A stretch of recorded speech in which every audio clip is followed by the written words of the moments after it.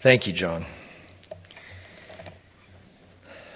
We are in the book of Ecclesiastes this morning, chapter 3, if you care to turn back there.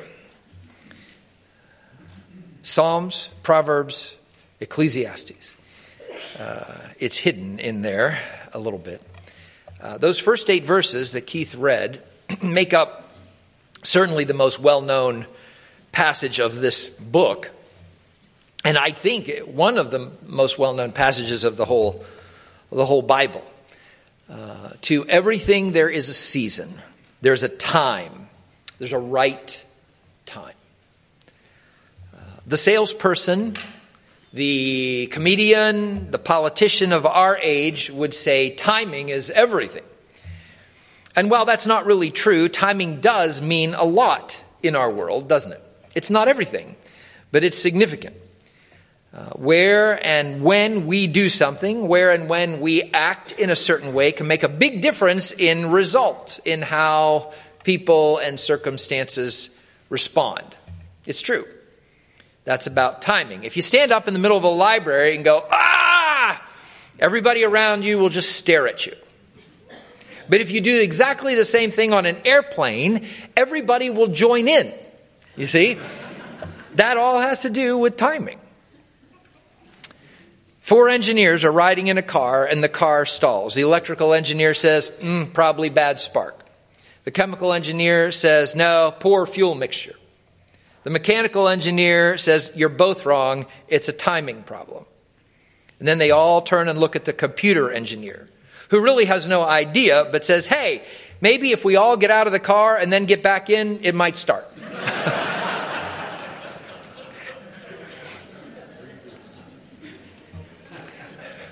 Nearly always, there is an inherent rightness or wrongness to the timing of a thing. And the truth is, a lot of the trouble that comes to us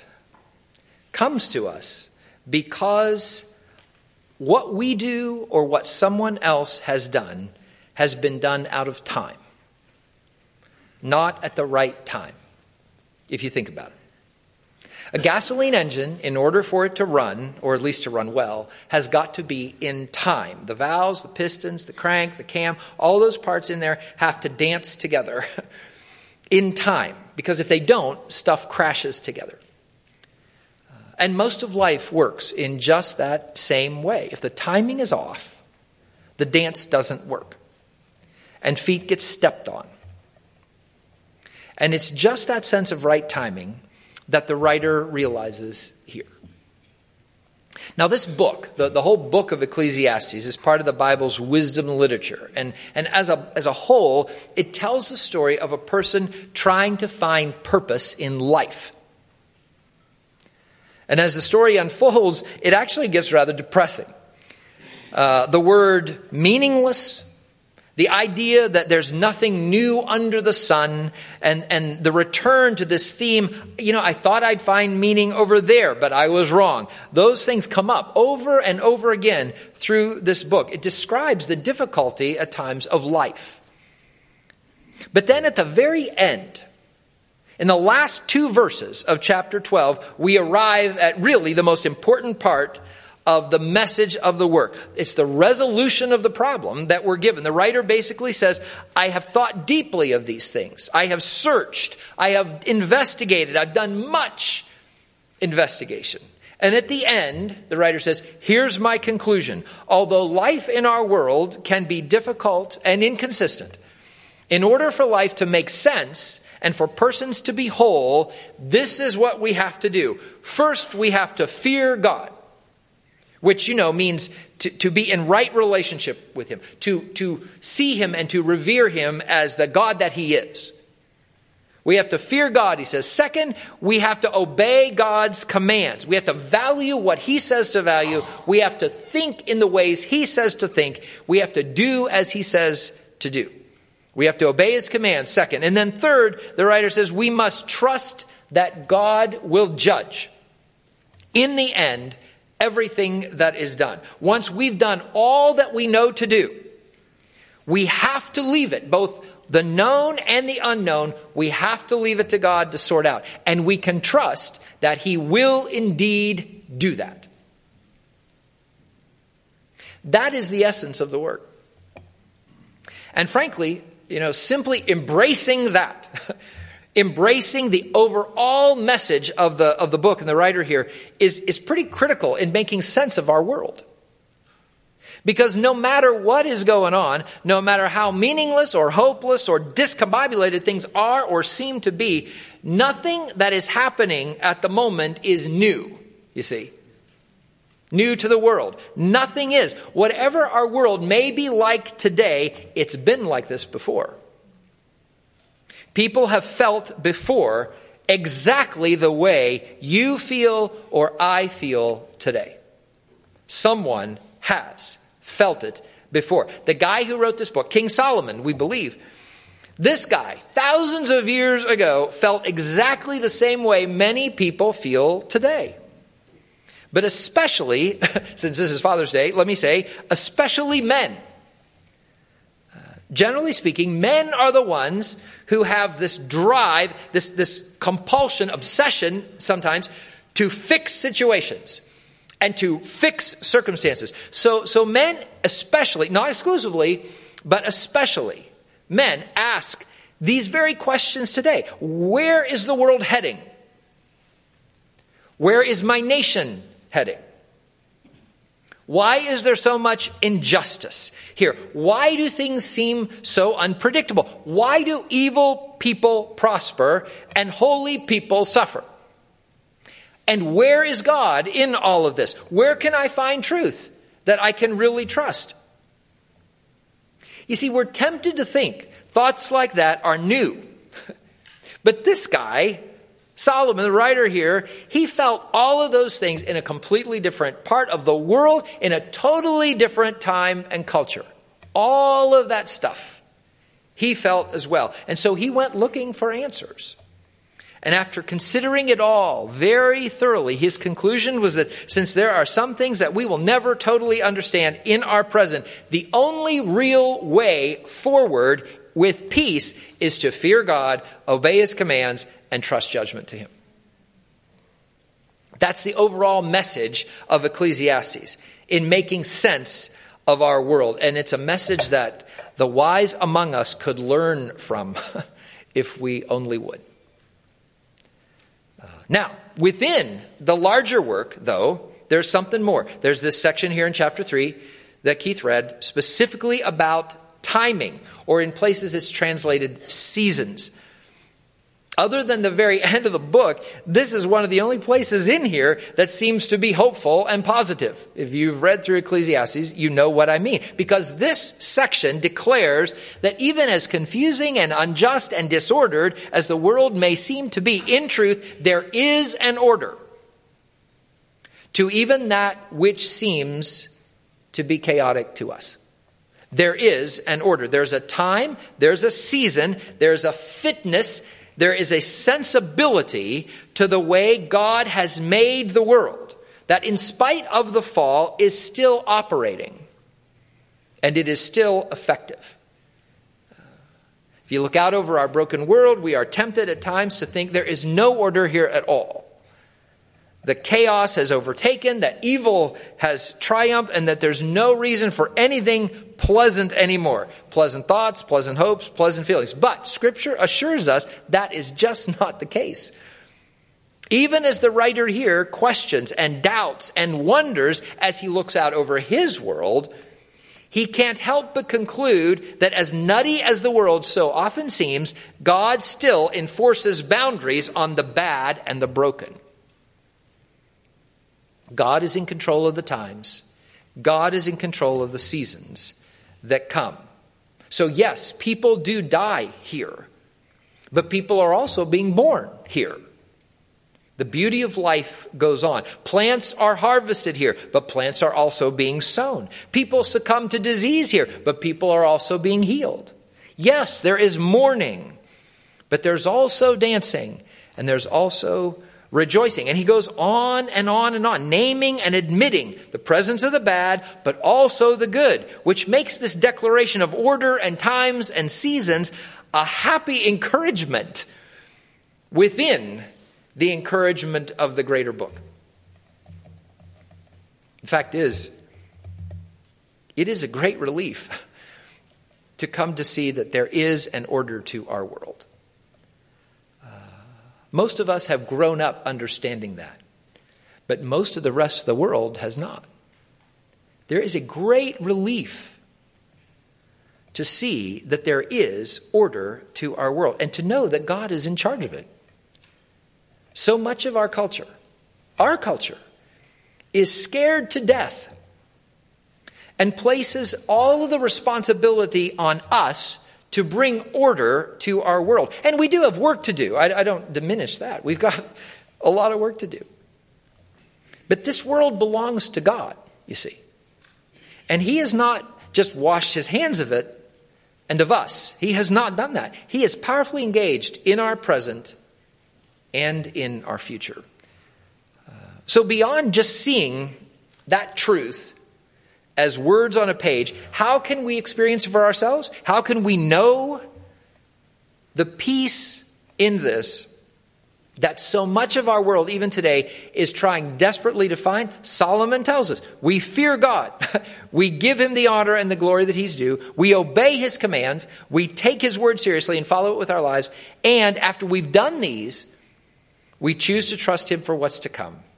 Because he is the God of order, the God of time, the God of the seasons, for both the happy and the sad of life. That is the message that we see overall in these 8 verses.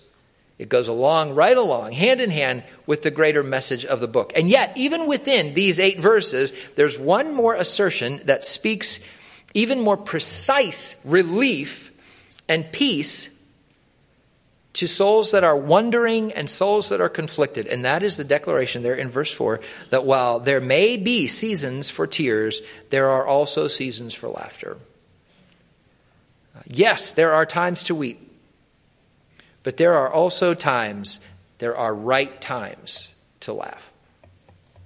In fact, I don't want to make too big of a deal about this, but I tend to think that this whole text here is presented in such a way that suggests where God wants us to land even as we read it. There's 14 couplets here that make up these 8 verses. And of those 14, at least 9 of them are arranged in what we would tend to think of as a positive order. Kill, then heal. Tear down, then build up. Scatter, then gather. Plant, then harvest. War, then peace. Then, verse 4 there, a time to weep, and then a time to laugh. It communicates God's order of things. Winter before spring. Grief before joy.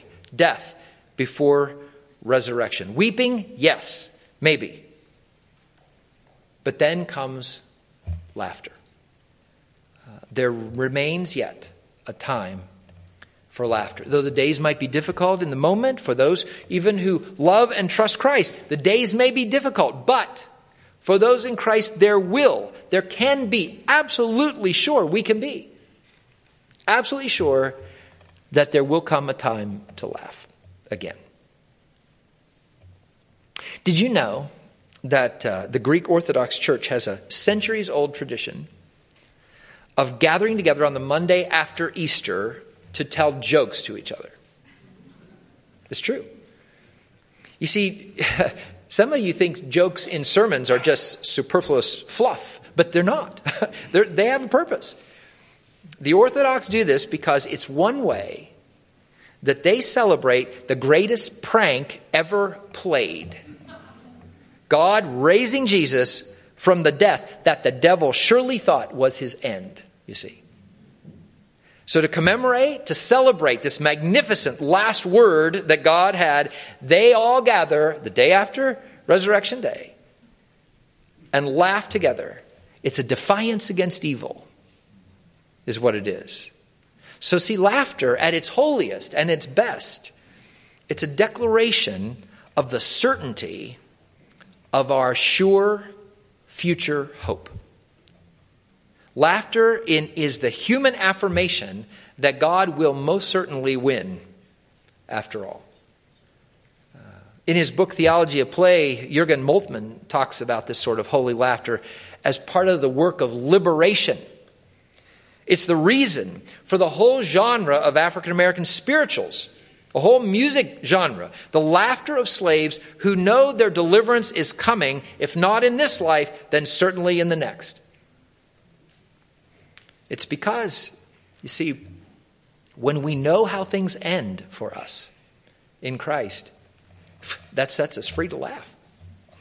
That's why the deepest and the best laughter is Easter laughter. It's resurrection laughter. It's the declaration that in reality, we are free. We are free. Somebody wrote, Easter laughter oxygenates the soul through and through. It puts something into us. It's true.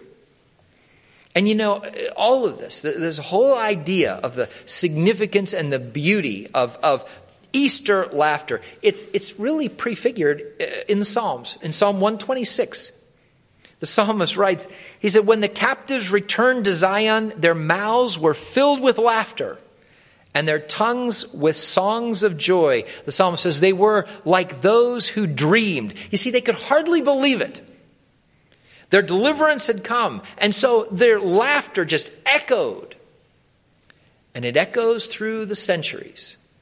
Generation after generation, God's delivered people kept singing the same song as they made their annual pilgrimage to the temple. They sang a song of redemption, of good prevailing over evil and right prevailing over wrong. It's a song of laughter. It's what it is.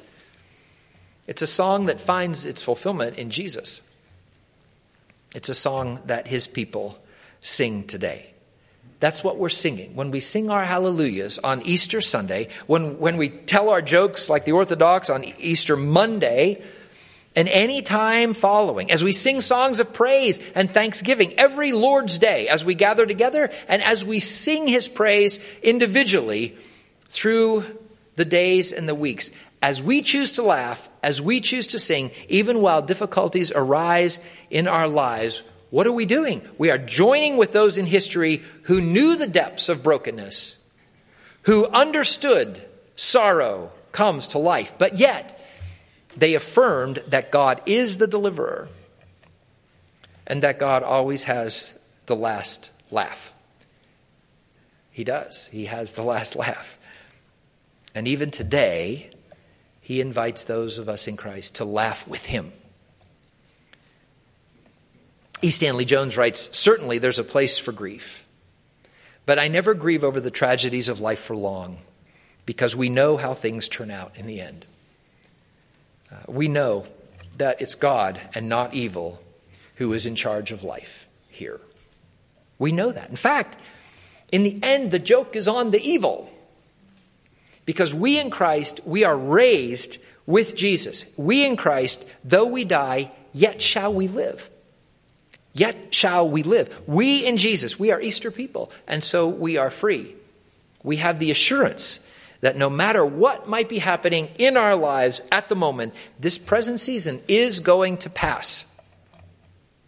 And a season of healing, a season of mending, a season of harvest and birth and even laughter is on its way, is going to come.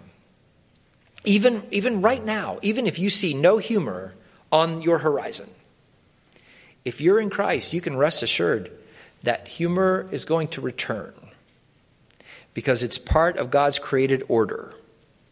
It's brought to fullness in resurrection. That is the assurance that we find here in Solomon. Even though the world around us, or maybe just our own private world, seems to have flipped its lid, we can still laugh. If we will fear God, if we'll obey his commands, if we'll trust judgment to him, if we'll set ourselves firmly in Christ, then the time is right. Time's always right to laugh. I wonder if something has stolen your laughter today. What is it that has stolen your ability to laugh? What is the pressure that you're feeling? What is the circumstance that you're facing?